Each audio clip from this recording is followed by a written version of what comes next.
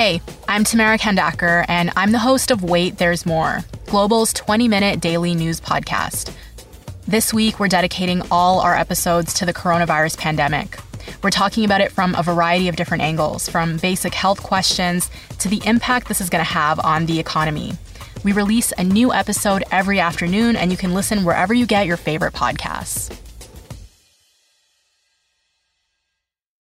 This is the John McComb Show on demand. Subscribe now on iTunes. Listen to the show live each weekday morning, 5:30 to 10 on 980 CKNW and through the Radio Player app. Now, Squire on Sports. If that old football axiom of defense wins championships is still law, then maybe we shouldn't like the chances of the Rams, the Chiefs, or the Saints, as good as they've been so far. Because none of those three teams really have great defenses.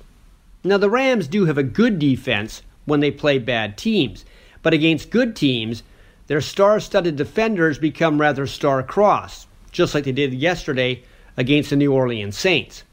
Now, all three of those teams, the Rams, the Chiefs, and the Saints, do have the ability to outscore their porous defenses.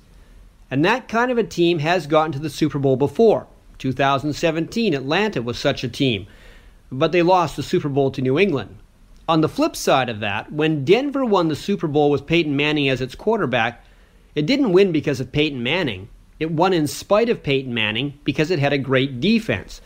The Seahawks were the number one defense in the league when it won the Super Bowl, and still number one when it should have won the next year against the Patriots.